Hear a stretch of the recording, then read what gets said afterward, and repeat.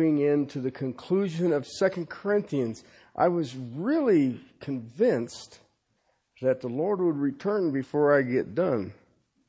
So these could be the longest 3 verses you've ever studied.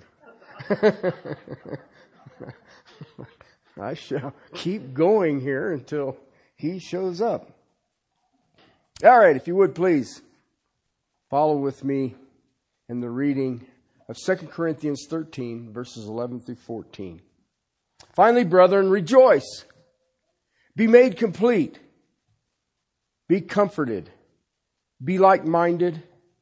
Live in peace. And the God of love and peace will be with you. Greet one another with a holy kiss. All the saints greet you. The grace of the Lord Jesus Christ and the love of God and the fellowship of the Holy Spirit be with you all. Father, thank you for your word. Thank you for my brother Paul, who went before us in a time, in an age of hatred. And yet, Father, that same hatred is here today. We just seem to be a little more tolerant or something, I don't know. Or perhaps we don't speak up. Father, thank you for your word. Thank you for your precious bride, your church. And Father, I beg you that you will teach these precious souls today, that they may understand the urgency of our day. Father, they may understand that the society they exist in is equal to the evil of Corinth. Help us, Lord. Help us to stand in the grace that is in Christ Jesus. Father, help us to be overwhelmed by your presence, but help us, as he says, rejoice. May we be complete. In Christ's name, amen. Here we go. Almost done. As always, whenever I move into a new section, a new part of this, I begin with an overview. And I'm looking at the picture of sanctification. And that's what I will deal with today. 1 Timothy chapter 6, verse 12 says, fight the good fight of faith. Young Timothy was struggling, and Paul was trying to encourage him. He was in Ephesus at the time, Timothy was. Paul was trying to encourage, understanding that he was nearing the completion of his race. Okay? Let me share something that so many don't understand today. I would say 11 out of 10 Christians don't understand it. Do you realize you're in a war? We're not in a skirmish. We're in a war. I went to see my son when he got back from Afghanistan. He had only been in the United States about 2.5 weeks. And so he was back at his base, his fort, whatever they call them, in Anchorage. So I went and picked him up and I said, let's go eat breakfast. He said, all right, it's good to see him. He looked good and all the rest of it. So you do all of that. So we sit down and we're at Village Inn. Okay. Did you know that Village Inn in Anchorage looks just like the Village Inn in Castle Rock? I mean, it's almost like they clone these things. So we sit down and I watched his behavior. It wasn't the same. His head was on a swivel. It never stopped moving. His eyes never stopped moving. Back and forth, to and fro, up and down. Everything that was going on, he noticed. I watched him get ready to go to the bathroom. He got up and he walked, and there was a hallway that went down to the bathroom, just like the Village Inn. Okay, if you want to see what it's like, go to Village Inn. And I watched him get up to the hallway, and he peered around it like this to look down the hall. And I'm like, dude, it's the bathroom at Village Inn. But he had 12 months of people consistently trying to kill him. You know what they call that? War. Let me ask you a question. What's your Christian traits? Do you realize you're at war? The Apostle Paul tells young Timothy in Ephesus, which was a mess, by the way, a church, fight the good fight. Do we understand what he's talking about? Or are we just going through it? Well, they're not mad at me. You know, I got mad when they lit the White House up in rainbow colors, but I didn't send a nasty letter to the president. Really? You really think that that's it? We have a war that is going on, and we have 3 enemies that are unrelenting in their attack. Do you understand that? Josh talked to me. He told me one time, he says, Dad, he says, Afghanistan was like the world's greatest redneck camping trip. He said about once a month you changed clothes. It was really cool because you didn't have to wash anything. You just threw them away. And you grabbed another pair. But he says you never left, he calls it a kit. He says you were never without your kit. And I said, well, what's your kit? Body armor. Body armor and plates. Front and back. Hang down between your legs. You always have knee pads on, and you always got gloves that have reinforcement where the knuckles are. He says, and you never, ever are without that. Because your enemy doesn't say, hey, tomorrow at noon, what do you think? Let's get after this. That ain't the way it works. He said when winter came, it did slow down. But he said, you still had incoming rockets. You still had outgoing mortars.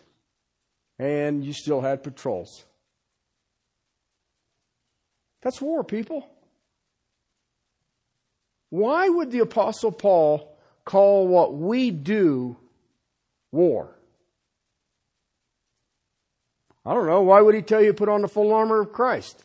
Put on the full kit of Christ. Why do we let up? Why do we let up? It can come from within our homes. It could come within, in some cases of you, your spouses, your children. It can be co-workers. But it ain't going to stop. You have 3 enemies. The world, the flesh, and the one we like to blame for everything else, the devil. Okay? Let me go through these. The world. The world. Look around you. The world. Well, they're not picking fights with me. Really?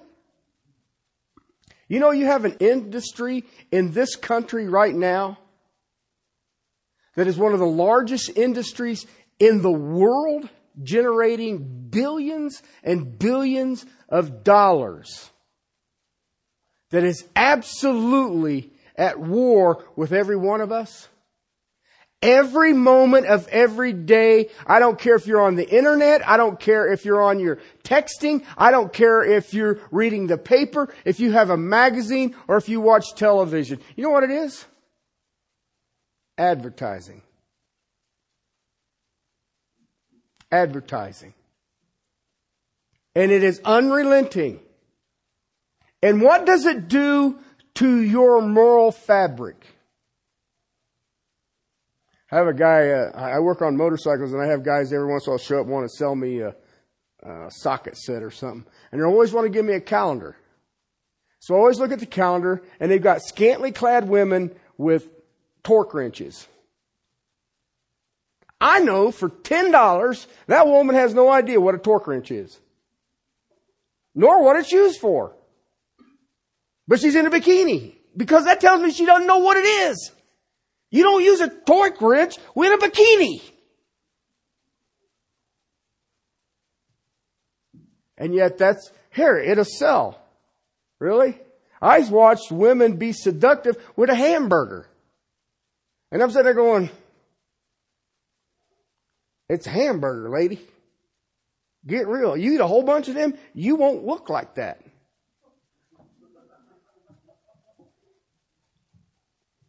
The world is hostile to believers. I want you to understand this. I'm not saying they want you delegitimized. They don't want you to have any effect whatsoever in anything. John's Gospel, chapter 7, verse 7, Jesus says, the world cannot hate you, but it hates me because I testify it, and its deeds are evil. You align with Christ, what do you say of the world? The deeds are evil. Which one would those be? Which deeds of the world would be classified as evil? Without faith, you cannot please God. So anything short of that is what? They call it evil. They call it evil. I've had kind of a weird week. But one of the things that I have seen consistently all week long, and it's really kind of bizarre, I don't want to go into the details, is the arrogance of humanity. Never seen anything like it. And you know what? It used to be we kind of hid our boasting. Now we just boast. Because that makes me more important.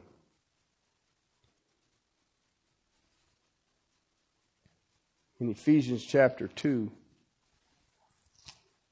there's a fascinating text because I don't think that enough Christians pay attention to it. Ephesians 2, verse 2. The world hated Jesus, okay? What did he do wrong against the world that they should murder him? He's the only perfect, innocent person. And yet they killed him. In Ephesians 2, verse 2, in which you formerly walked. What? You were dead in your trespasses and sin, in which you formerly walked according to the what? The course of this world. You know why the world hates you? Because you're not with them anymore. And you offend them. You offend them. Jesus warns us, because you are not of the world, but I chose you out of the world hates you. Do you understand the terminology he's using there? Okay? He's not saying they're annoyed with you. He's not saying, they are displeased with you. The world hates you. Okay, when he makes up the term world, do you understand what he's talking about? That'd be everybody. That'd be everybody. He says this in John 15, verse 19. He says this in John 17, verse 14. Both of those texts are in the upper room discourse before he leaves the Temple Mount to go over to the Garden of Gethsemane to pray, Father, remove this cup from me. This cup of your wrath that I must drink. But I also know that I must pay the penalty of these people's sins. And he says, guys, they estimate there was about 500 people in the upper room. I've been in the upper room. 500 would fit in there fine. 500 people. And he's saying, they're getting ready to kill me. But you think that's bad? They hate you. Have you ever thought about that? No! Grace, peace, love, kumbaya. Guess what? It don't work. It don't work. If you are at peace with the world, then the love of the Lord is not in you.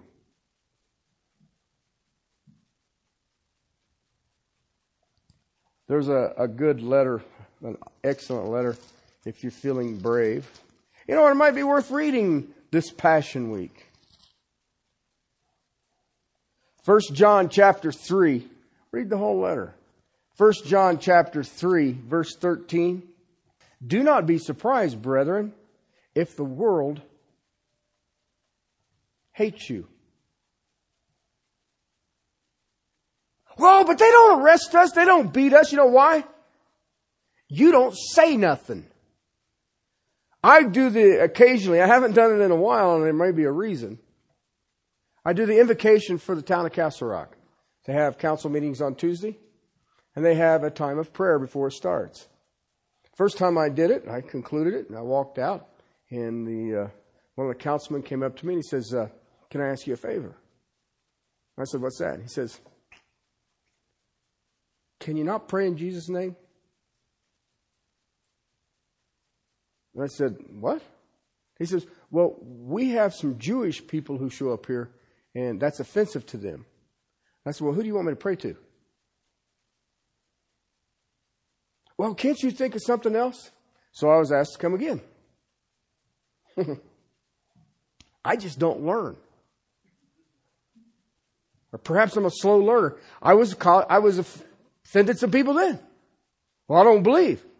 "Then wait outside till after the prayer is over." And that's what I told them. And one of the cops was standing there going, shaking his head. Here we go. They were having a ruling on open carry here in Castle Rock. So everybody could carry their ARs down, strapped to their backs, and go shopping or whatever they wanted to do. I thought it was kind of comical myself. It actually made me want to go out and see if I could buy a replica of an RPG, but I thought maybe better of it. So, well, it says open carry. I'm carrying mine. So anyway, I had to park, down by Subway to get into the council building. And I thought, oh, great, they know I'm coming. And then when I got in there, I found out they were debating this thing on carrying their weapons. And I was like, I had people cuss me after I prayed.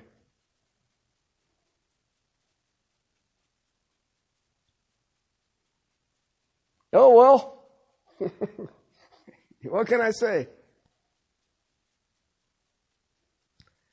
One guy was very belligerent as I was walking out. I looked him in the eye. He was saying some very profane things to me. I looked him in the eye and I said, "When you see my boss, use the same language." I walked away.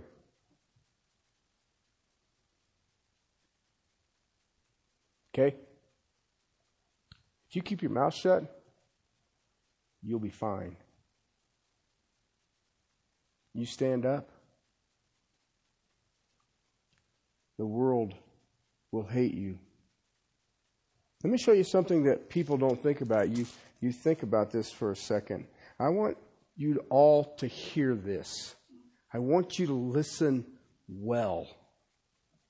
No one is immune to what I'm about to tell you. 1 John chapter 2, verses 15 and 16.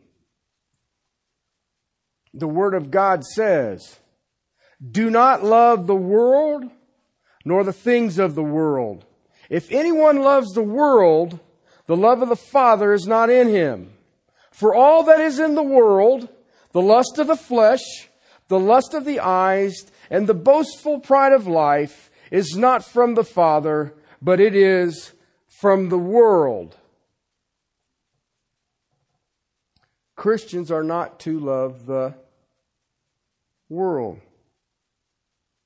James chapter 4 verse 4 says the same thing. Let me ask you this. How do you do with Romans chapter 12 verse 2? Do not be conformed to the world. The word conformed there means pressed into its mold. Do you look like the world?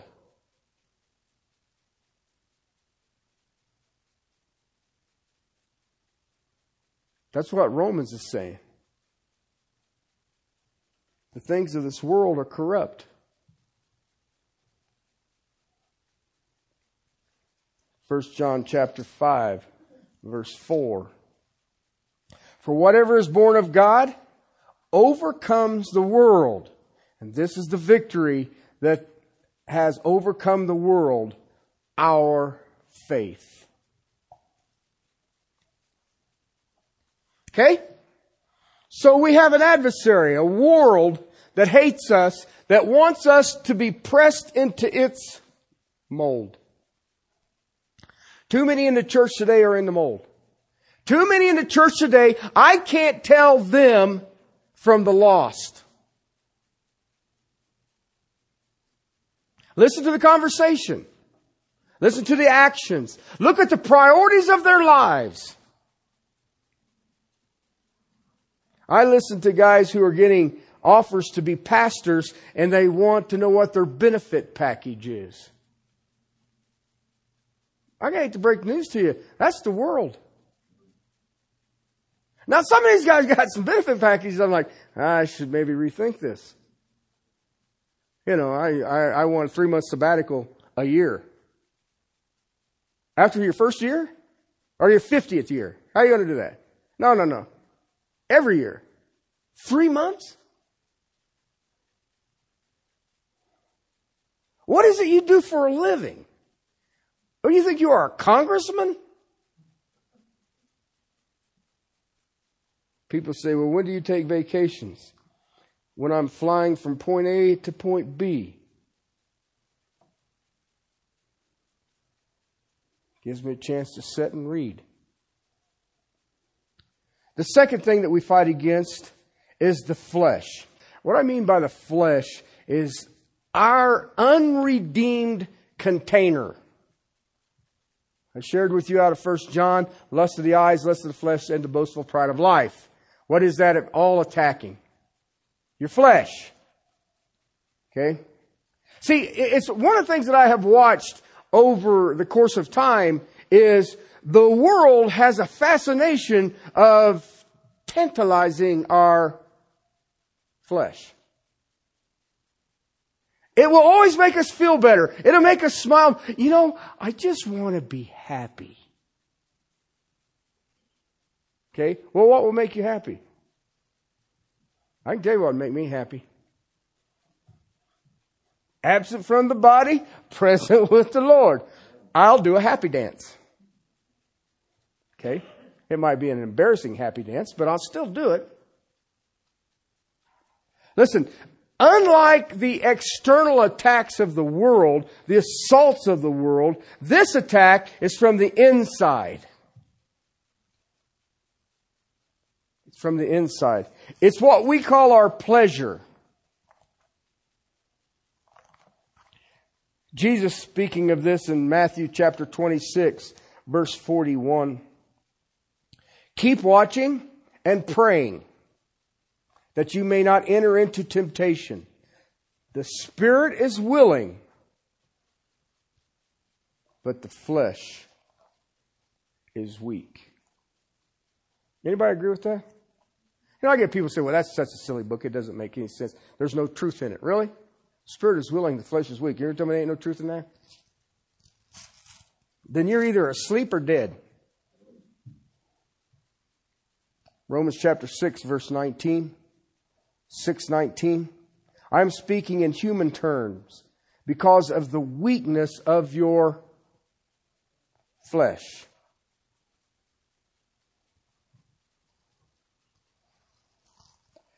Peter warns of this. 1 Peter chapter 2, verse 11. Beloved, I urge you as aliens and strangers to abstain from fleshly lusts which wage war against the soul. Paul deals with it again in his own personal life, his own struggles, in Romans chapter 7, verse 18. Romans chapter 7, verse 18. I know nothing good dwells in me. That is, in my flesh.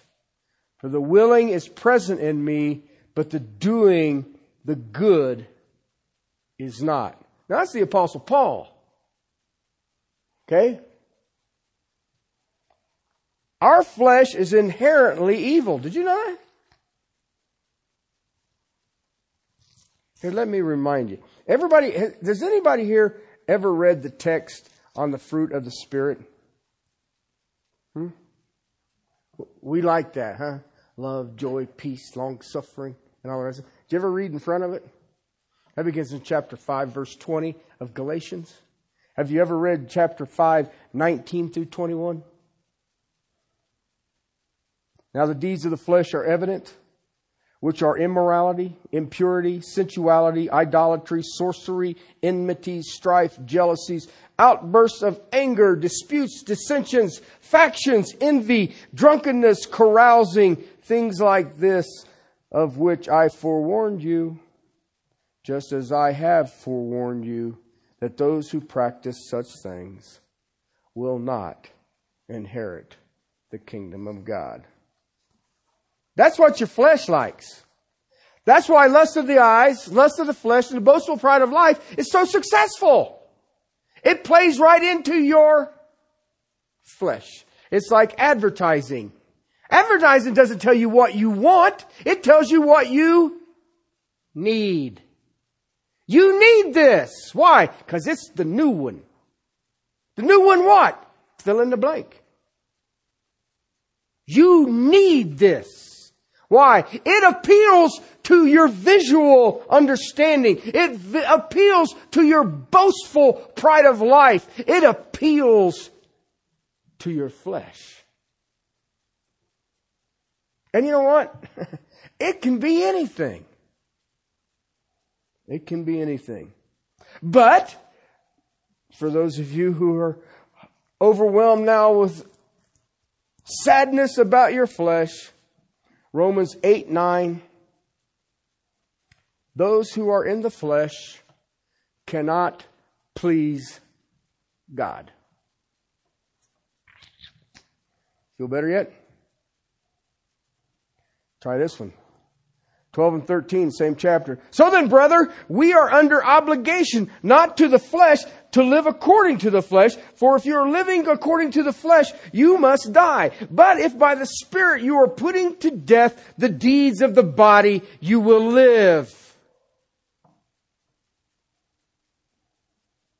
Same thing in 1 Corinthians 3:1. Well, how does that work, Pastor? I thought you'd never ask. Chapter 13 of Romans. Romans 13, 12 and 13 says this. Let us behave properly as in the day, not in carousing and drunkenness, not in sexual promiscuity and sensuality, not in strife and jealousy, but put on the Lord Jesus Christ and make no provision for the flesh in regards to lust, to its lust. We are even told to cleanse ourselves from all defilement in 2 Corinthians chapter 7, verse 1. All right? So I have the world who is after me. I have this stinking container, this earthen vessel that I'm stuck in. Okay? It always bothers me why people don't want to go to heaven. I'm ready to get rid of this carcass. Sorry. If God wants me to stay here for your sakes, fine. But He don't want my vote. I want out of this. I don't want the pain. I don't want the heartache. I don't want the sorrow. I don't want the temptation. And you know what? You and I are in the same world that's doing the same thing it did against the Apostle Paul that it has done against the church since its conception at Pentecost. Same thing. You've got the same flesh as in the Old Testament as in the New Testament. And yet, manipulating of the world and manipulating of the flesh to assault believers is the main operation of Lucifer.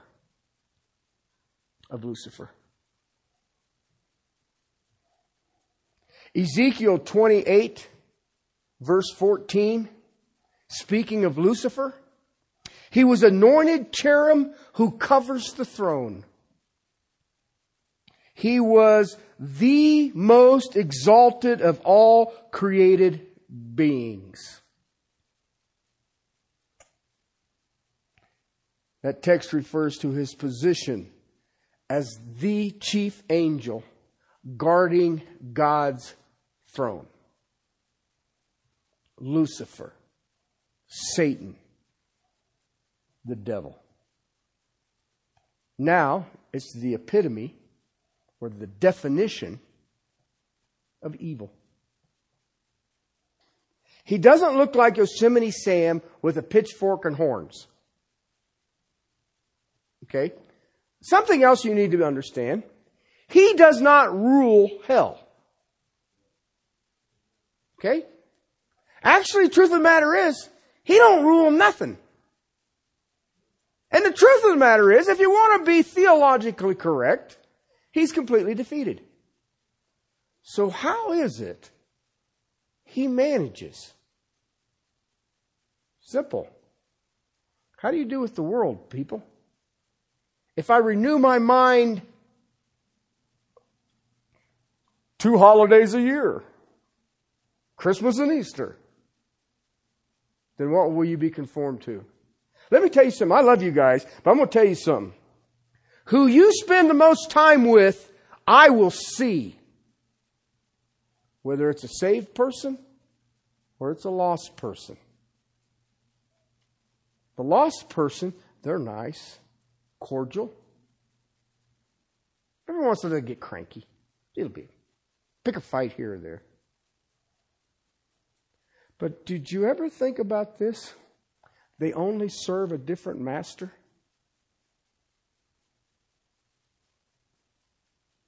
You want to be fun with it? Tell them that when you see them. I believe you're serving another master. I can tell you about your other master. My preacher gave me the verses. John's Gospel, chapter 8, verse 44. Nope, sorry. By His nature, guess what He is? His nature. Now I want you to understand something about that. When it speaks of Satan's nature, that is the essence of who he is. Okay? You and I all have a nature. Okay? It's fallen. You know, I listen to people debate election. And inevitably they will come up with this say, well then God chooses some to go to hell. That's how they come up with it. And I smile at them. A lot of times I'd like to pat them on the top of the head, but I think that's might be pushing it. Okay? No, I said, no, not really. And he says, what? I says, they're all going to hell. He happens to save some. Why? Because you have an adversary whose foundational nature is what? He's a liar. He is a liar.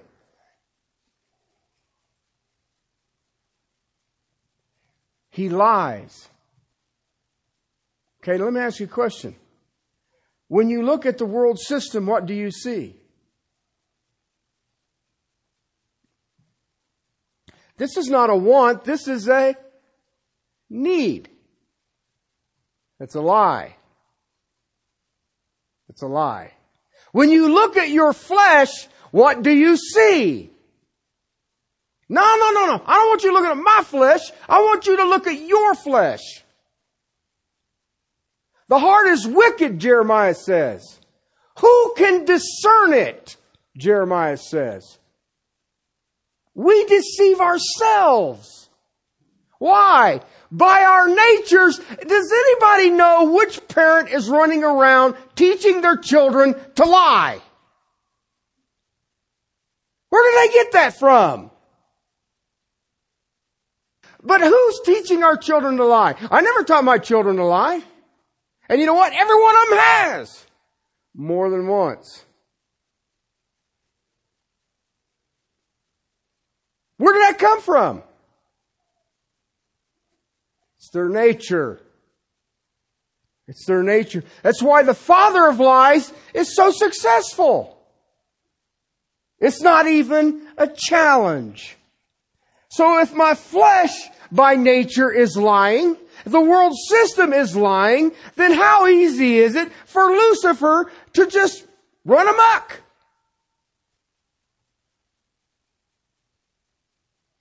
In fact, you want to be theologically correct? 2 Corinthians chapter 11, verse 14. We looked at this in depth a few years ago. He is disguised as an angel of light. He is disguised as an angel of light. He doesn't walk around with a pitchfork and horns and one of them tail things. He will speak of Jesus. He will speak of things that will make you happy. He will speak of things that will entice your flesh. He will speak of things that will encourage you. That will make you just warm and fuzzy all over. But know this. It's a lie. It's a lie. He is here to blind the minds of the unbelieving so that they might not see the light of our gospel. That's why go look at people who are professing Christ today. And they have no idea who it is. I have a question that I ask people because people find out it's really kind of funny. It's one of my great joys in life. People will ask me, what do I do for a living? And I kind of hem-haul around. And I usually say something like, well, I read. And you read for a living? Yeah, it's kind of a weird job, but I read for a living. And they keep pushing it, and I finally say, I'm a pastor. And it's funny because they all do the same. They shift to spiritual. And it's actually a movement of the eyes and head. They all do it. And you're like, oh, good. This is going to be a dandy. Okay? And they always tell me how wonderful Jesus is and this, that, and the other. And I said, can I ask you a question? They say, what? And this is why I have so many friends. Tell me 5 things about Jesus. What? Yeah. Tell me 5 things about Jesus. And if they say something and it's wrong, I say, that's not right. I need 5 things about Jesus. I'm not trying to pick a fight. I'm trying to say, do you understand the seriousness of you opening your mouth? I want 5 things about Jesus. If they're not biblical, I'll tell you. No.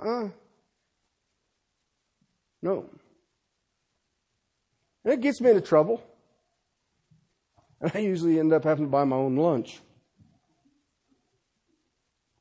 But the people's minds have been blinded by the father of lies, by their own flesh, and by the world. The world and the flesh is under easy influence of the father of lies.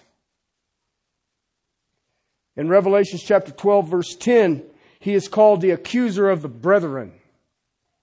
In 1 Thessalonians chapter 3, verse 5, he is called the tempter. 1 Thessalonians chapter 2, verse 18, he is the hinderer. All of these, the accuser, the tempter, and the hinderer, are all tied to the world and your flesh. Easy targets. He is a formidable opponent. He threatens and does devour believers. Those believers who are ignorant to his ways. I do not understand why we don't put up a better fight. That is silly to me. I follow the King of Kings and the Lord of Lords. And a person of lies in his nature can do what? Ruin us. I never seen anything like it. He devours us. He's got a full belly. Because we don't read. We don't listen. We think the world likes us. We're all going to sing Kumbaya together and just smile as we climb the stairway to heaven. No! No! It's a lie! It's not even an exaggeration. It is a lie from the pit of hell. And we smile at it. 2 Corinthians chapter 2, verse 11. So that no advantage should be taken of us by Satan, for we are not ignorant of his schemes. And you know what I say, Paul? We haven't got the message. We are ignorant. We want to be conformed into this world. We want to look just like the world. We think if we act like the world, they'll like us better. That's weird because I just showed you the world hates us. How in the world are they going to like us more? We're going into the Passion Week. Jesus was busy his last week of life, and they murdered him. Why would they like you? I'll wait. You follow the father of lies. You embrace the world. You conform to their mold. Guess what? They'll love you. They'll eat you up. They'll parade you around. And they'll shout the victory song. Look what we did to the king's disciples. That's the goal.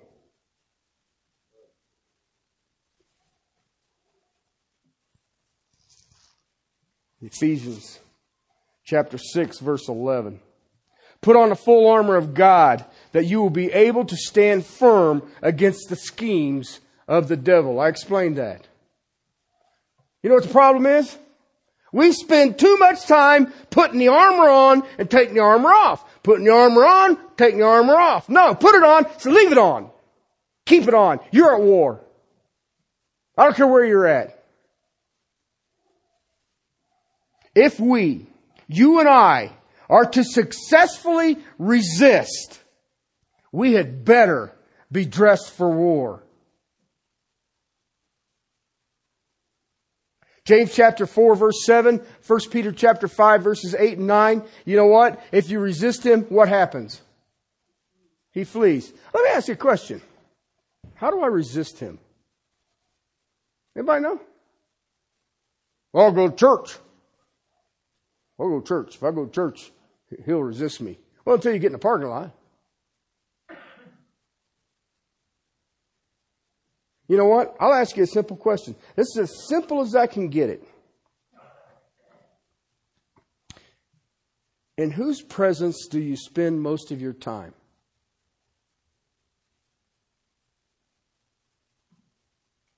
Do you ever think about that?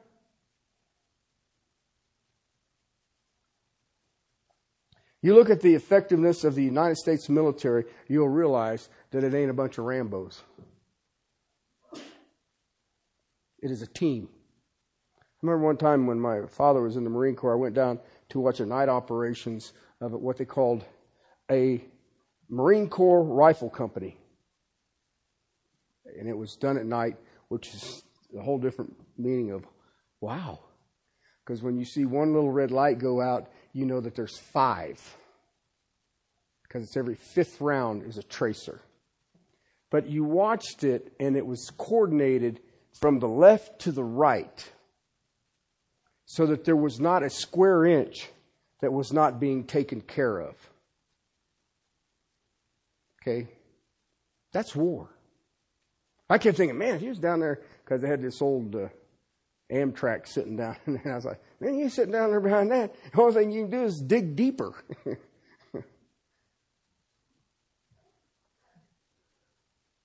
If you're at war, why would you think you want to stand out there and do it by yourself? You think you're that good? You know, there's a bunch of you who think you are. I can do that. I can handle it. I prayed this morning. I read my Bible this morning. I'm ready. Really? You're a ready sitting duck is what you are. I was with over 4,500 pastors who believed that the Bible was the inerrant word of God as authoritative. And you know what? I've never been so safe in my life. I knew that some of the guys are sitting there going, well, I just don't like to hear that. Well, then tear that part out of your Bible. I like being around guys who say, bring it on. I have the sword of truth. But you're a fool if you think you're going to go do that by yourself. You're nuts. And yet, we have the full armor. Ephesians chapter 4, verse 27. We do not give the devil an opportunity. Okay, listen. Like all believers, the Corinthian church was under siege from these three adversaries. Brothers and sisters, I hate to break the news to you. You and I are under siege. You and I are under siege. And there's a bunch of you who think you just go stand out there and go, me, me, me, me, me, me. Okay? And you know what? You're being devoured. I've already seen it. You have been conformed into the image of the world. You've been pressed into their mold. You look just like them. And when you look just like the world, you know what you're telling me? I've been defeated. No, I'm not saying that you lost your salvation. You may want to examine yourself, see if you ever had it. But if you've got it, then you've been taken prisoner. And you know what? The adversary and the world is parading you around saying, look, how great is their God? We took that one prisoner.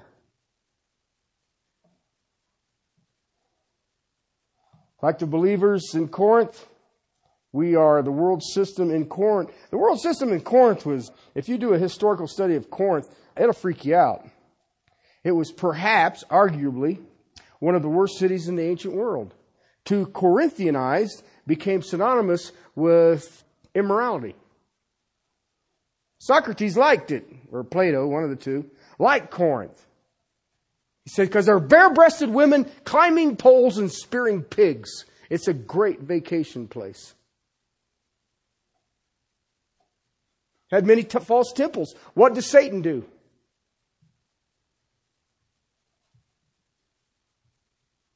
He's into false religions.